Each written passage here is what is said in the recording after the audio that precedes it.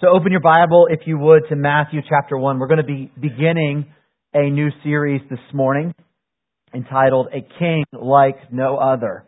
A King Like No Other. And we're going to be going through the book of Matthew together and considering King Jesus as He is presented to us in that book. By the way, my name is Ken Delage. If I haven't met you, great to see some guests here today. And thank you for being with us today. It's good to be together also just as a church family as we celebrate the Christmas season and look to God's Word together. It's a fitting time of the year to start one of the books of the Gospels where we can begin to look at the coming of Christ together. So the royal house of Romanov had ruled Russia for over 300 years. It went back to Peter the Great and even further back than him. And now Tsar Nicholas II was emperor and autocrat of all the Russias, like his father before him, like his father before him, and like he hoped would be his son after him. But in the winter of 1917, the hopes that he had were dashed. The House of Romanov, which had ruled Russia for 300 years, fell. With the rise of communism, the Tsar was forced to abdicate. He abdicated on his own behalf and on behalf of his son, so that neither of them could rule. The rule was over and his throne would sit empty.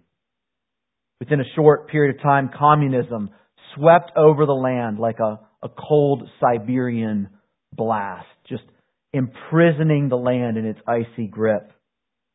The Tsar and his entire immediate family, including his famous daughter Anastasia, would be killed during the revolution. The Romanov throne still sits empty today. This is actually a picture of the throne. He sat in the middle throne. It is in the Kremlin in Moscow, even today. The throne of the Romanovs, empty for over 100 years. Now, Russians don't give a lot of thought to it, nor put much hope in it. It is the story of a fallen royal house, like so many other throughout the history of the world. An empty throne. Nicholas, as it turned out, was a king like so many others. Well, if you had lived in Israel 2,000 years ago, you would, of course, not have heard of the Romanovs yet. They hadn't come around yet. But you would be very aware of and you would be mourning over the fallen house of David. The Davidic throne sat empty. And unlike the throne of the Romanovs, which from our time is only 100 years ago, the Davidic throne had sat empty for 400 years. For 400 years there had been no king. And the house of David was dearly loved and dearly grieved, and it was dearly hoped that it would rise again. But it had been so long. The land without king was left defenseless. The nation was without protection. The tribes were without unity. The multitudes were without vision, and the people were without hope. 400 years with no one on the throne. Matthew chapter 1 begins, the first 17 verses are a genealogy. First glimpse to us, that might seem sort of unimpressive. In fact, if it was up to us, we might grab Matthew. Come here, buddy. Come here. You want to start a little differently than that. You know what I'm saying? A lot of people don't even read those. You know? You got to start with a hook. Start with something interesting. Start with a genealogy. But if you were a Jew living under Roman rule, suffering at the hands of your enemies, longing for a king of your own, waiting for an empty throne to be filled, then Matthew's beginning is not merely a hook. It is a thunderclap from the Lord. It begins in verse 1. It says, the book of the genealogy of Jesus Christ, the son of David, the son of Abraham. Imagine if today a famous Russian was ascending. We'll call him Sergei because I don't know other, Russian names. We'll say Sergei, right? So the front page of the paper begins like this: the rise of Sergei, descendant of Tsar Nicholas II, heir of the House of Romanov. That would be quite an introduction to a newspaper headline. That would be a hair stand up on the back of your neck kind of announcement. What? After 100 years? What? I wonder what Vladimir Putin thinks about this guy. So Matthew begins his story by introducing Jesus with three specific titles. Three titles in the very first verse. The first, it says, the book of the genealogy of Jesus Christ. Now, we're used to thinking of Christ almost like his last name. I'm Ken Delage and he's Jesus Christ. But Christ is a title. The title means the one who's been anointed, the anointed one, or the Messiah. So he is the Christ, and then he is the son of David, and then he is the son of Abraham. So we're just going to follow those three titles down through the text this morning. Those are going to be our 3 points. So let's begin with the son of Abraham. Son of Abraham. And that's going to take us from verse 1 down through verse 6, the first paragraph. So can we read that together? Matthew chapter 1, verses 1 through 6. The book of the genealogy of Jesus Christ, the son of David, the son of Abraham. Abraham was the father of Isaac, and Isaac the father of Jacob, Jacob the father of Judah and his brothers, and Judah the father of Perez and Zerah by Tamar. Perez the father of Hezron, Hezron the father of Ram, and Ram the father of Amminadab. Amminadab the father of Nahshon, and Nahshon the father of Salmon. Salmon the father of Boaz by Rahab, and Boaz the father of Obed by Ruth, and Obed the father of Jesse, and Jesse the father of David, the king. God's word.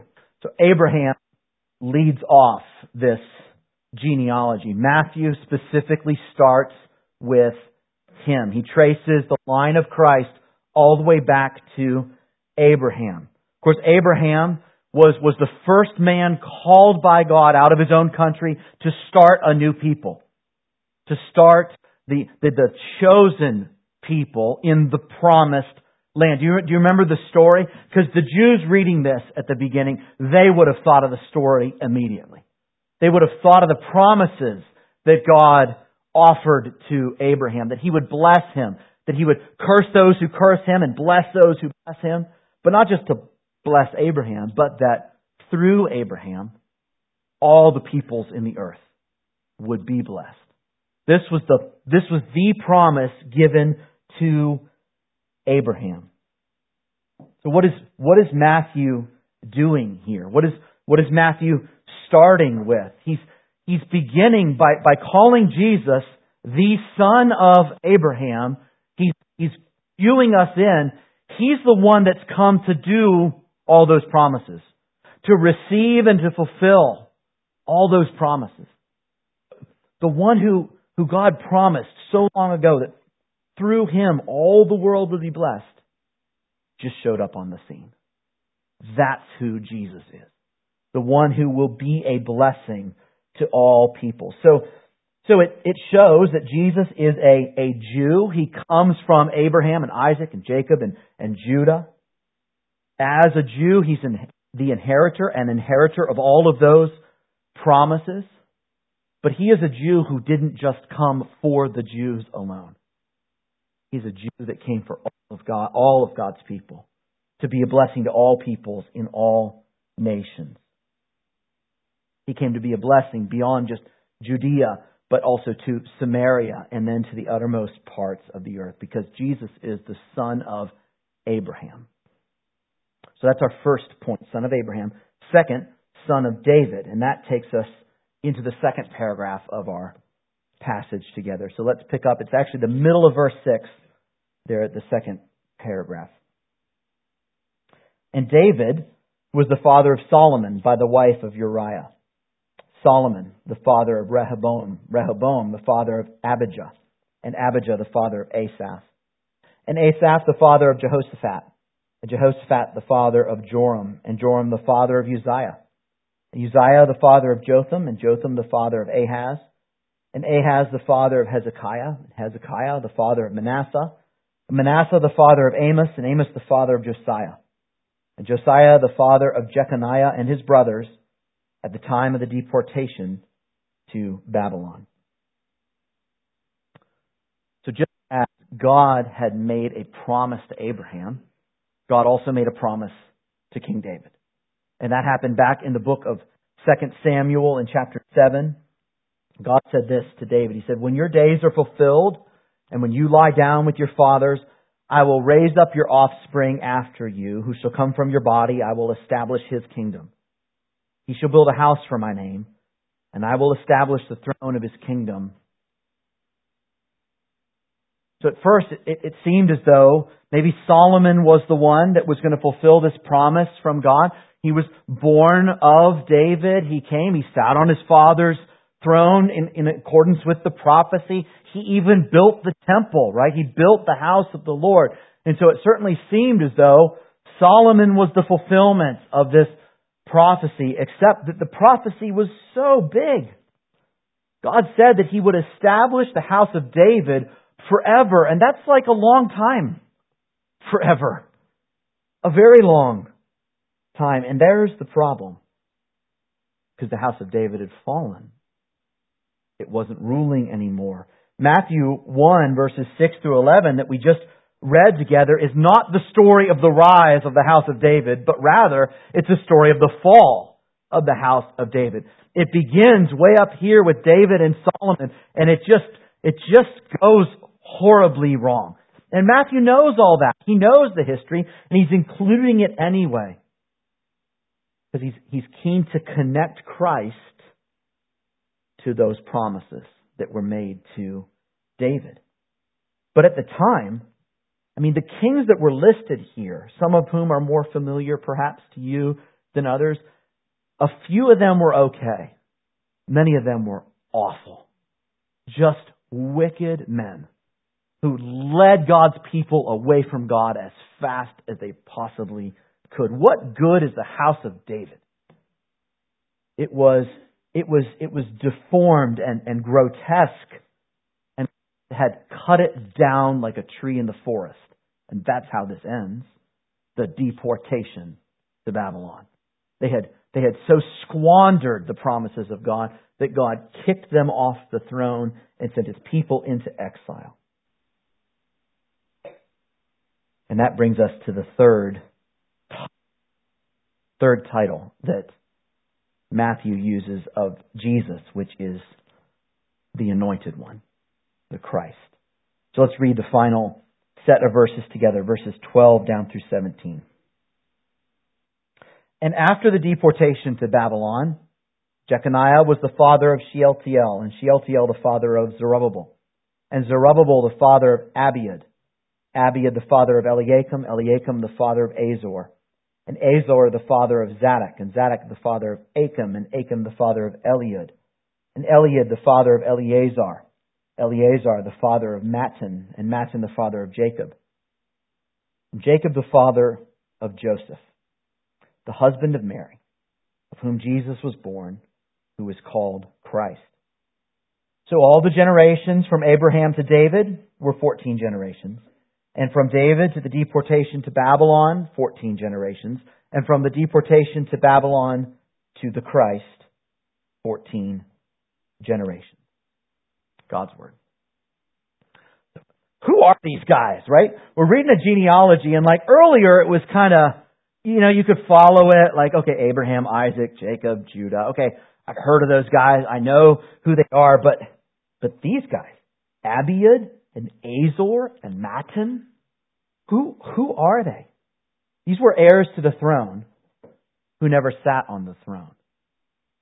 These were a demonstration of how impotent the house of David had actually become, how far it had fallen. Person follows person, as verse follows verse of people we've never heard of because they never did anything of significance in redemptive history for the people of God until verse 16, where it says, "And Jacob fathered Joseph, the husband of Mary, of whom Jesus was born, who is called Christ." Now what Matthew says there is, who is called Christ. So that's like, can almost make it sound a little bit like his nickname or something. Oh, he goes by Christ, Like my full name is Kenneth, right? But I go by Ken, That's not what this is, right? That's not, no. So it's not a name thing. This is a recognition that people had about him. They were calling him the Anointed One. That's what he became known as. He is called Anointed, the Anointed One of God. So here's Matthew at the end of this long list, at the end of this royal line, at the end of this Davidic family tree that we've seen. Mary, who was the mother of Jesus, of whom Jesus was born, and Jesus is called the Anointed One. The Anointed One. Now, when I was reading, remember the Romanov story, right? When I was reading about that, it turns out there were, in the extended family of the Romanovs at the time when everybody got killed, there were 67 of them in the extended family. And 45 of them were able to escape overseas. So it was only the immediate family that was killed. And of course, what that means is that right now, there are Romanovs living all over the world who can trace their line back to the emperor, back to the house of Romanov. That doesn't, of course, mean, though, that the house of Romanov will return. There are many people that are there, but none of them are going to step up as the heir. What they're missing is somebody that's the heir to it all, that's anointed to be that person. See, in the Old Testament, anointing is what happened when God had given somebody a task. So a priest was anointed to be the priest. And they were given power by God to do it.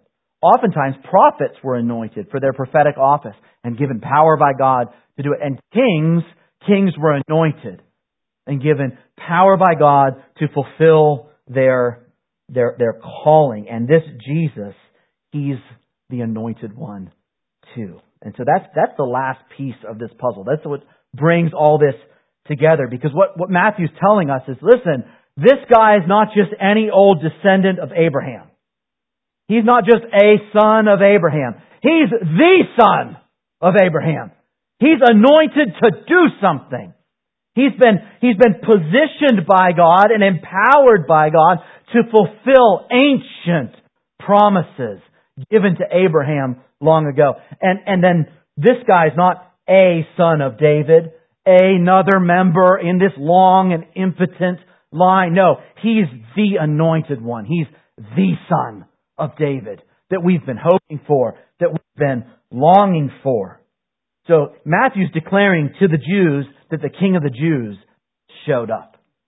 He's declaring to the descendants of Abraham that the offspring of Abraham is now on the scene. King is here. The monarchy is restored. The throne will be filled. Through Him, all the world will be blessed. We just finished our series, right? We were in for quite a while called Major Faith for Minor Days, right? And that was talking about that period of time after the exile when the folks had kind of languished in these kind of minor days. And what Matthew is doing right here is he's saying the minor days are over. There's something major going on here. The minor days are over. No more are we a kingless people. No more are we awaiting the promises. The promises are being fulfilled and the King is here. So what does this mean for us? What does it mean for us? It's a bit easy to think of how it would have impacted them back then. But what does it mean for us? Well, let's go going back to our example for a minute. If we were to hear the astounding news that Sergei, son of Tsar Nicholas II, was rising to power, We might find it interesting, but that would be about it. Okay, there's a king. Cool. It'd have some political impact or something like that. But if you were Russian, and if you lived on Russian soil, it would have a different feel, wouldn't it? It's not just, there's a king. It's, I have a king. Oh, I have a king.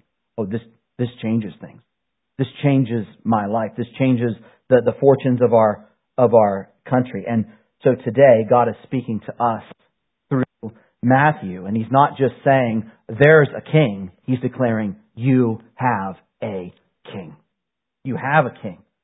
Jesus is the one anointed to rule and to reign, the one who's come to bless all the nations.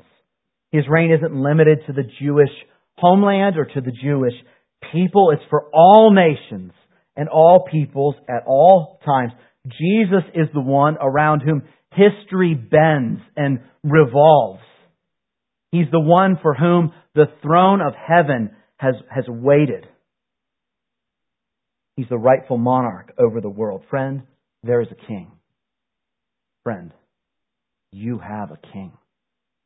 You have a king. So, how will you live? How will you respond, knowing that the king has come? Perhaps you've been invited to turn to Christ at some point, but you never really have. You've heard gospel presentations, and you've never actually just turned to Him. I've heard the gospel of Jesus presented before in a kind of pleading kind of way. Almost a begging kind of way, and almost encouraging people to barter with God.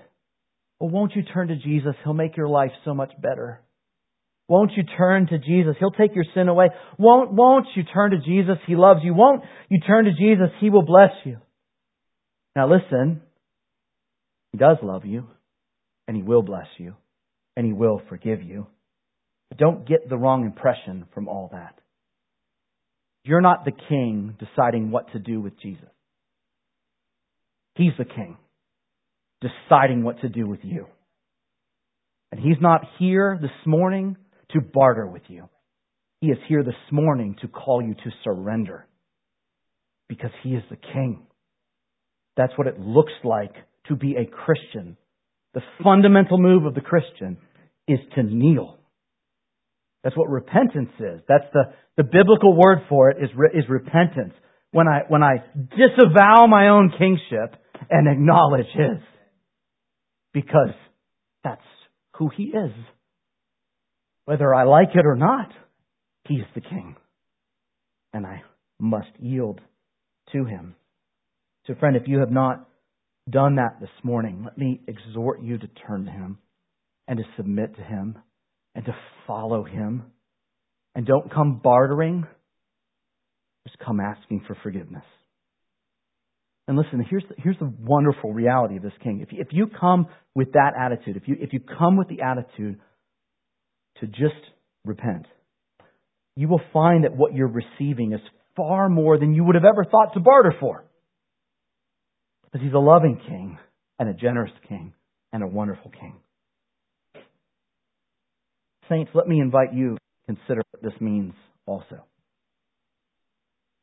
Consider one thing before the Lord in terms of application. One thing, one question regarding your life and His kingship. That one question can be described as one place. So what I want you to do is look over the landscape of your life. Consider for a minute. And even invite the Lord, even now, to help you consider this. Look over the landscape of your life, the joys and pleasures, the delights of your life, the sorrows, the difficulties, the pain in your life, the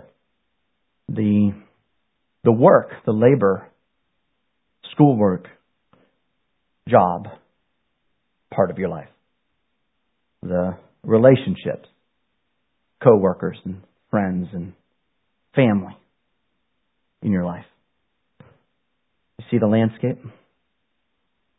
Can you see that for you? You see that landscape? That landscape is His dominion. All of it is His. He is king of all of it. Is He king of all of it? Is He king of all of it? Or is perhaps even now the Lord pointing out an area where you've yet to yield to Him? Or maybe you did once and you've kind of pulled back from walking in a way that acknowledges His kingship. So that's the one question. What's the one place where God's calling you to surrender? The one place where He's calling you to acknowledge His kingship afresh. Where that area of your life that's the least tamed, that's the least governed, that's the least visited by King Jesus. For some it'll be a relationship, a broken relationship at home, a relationship that you know shouldn't be doing what it's doing. Some it'll be a relationship. For others it's going to be the arena of work and labor and effort, and you can be convicted of laziness in that arena, or working hard but for your own glory and your own esteem and your own reputation instead of the kingship of Christ. For some it's going to be in an area of sorrow. We all experience sorrow. Godly sorrow is a godly thing, but sorrow can rot into bitterness against God, anger at God, distance from God. For some it'll be in the area of delights and enjoyments and good things. God has given us many good things to enjoy, but we can take even good things and turn them into idols. Or reach for things that aren't good to find delight in what He forbids. But friend, where is it for you? Where is the one place where you could say, yeah, right here. I'm not yielded to Jesus right here. And the call of Matthew chapter 1 is this: Jesus is king, so treat Him like it. Jesus is king, so treat Him like it. So in a minute, I'm going to close in prayer. And I don't want this to be a prayer where the pastor's up here praying and we're all just kind of listening. I invite you to go before your King as I pray. And to ask Him for discernment. Jesus, where should I be yielded to You that I'm not? And would You forgive me for what I see? And would You help me? So let's take a minute and pray together. Jesus, I pray that You would be present right now as You have been through Your Word. Govern us by Your Word. Thank You for Your Word. Be present now in each of us by Your Spirit to apply this specifically and personally. Open our eyes, Lord, to the areas in our life that are displeasing to You. Open our eyes, Lord, and help us yield. Pray, Lord, that the Holy Spirit would give sweet conviction. Conviction that points us to You and draws us to You. And then give the gift of repentance, Lord, that we would, yes, mourn our sins, but look to Christ and find forgiveness of our sin. And find the sweetness of taking Your yoke upon us, which is easy and light. So do that work, we pray. And then, Lord, would You equip us, strengthen us to live under Your kingship. We are weak vessels who could commit to following You today and be walking the other direction tomorrow. Fill us with Your Spirit, that we would have the fruit of the Spirit abounding in our lives, of discipline and self-control, of joy and love and peace. These are the fruits of the reign of Christ in the heart and life of a saint, and we desire those. Lord, I pray for us as a church that we would be a church submitted to the kingship of Jesus. We would be about your name and glory and your honor. That we would willingly sacrifice for the sake of who you are. For the good of our brothers and sisters. Accomplish these things, we pray, O Lord. Amen.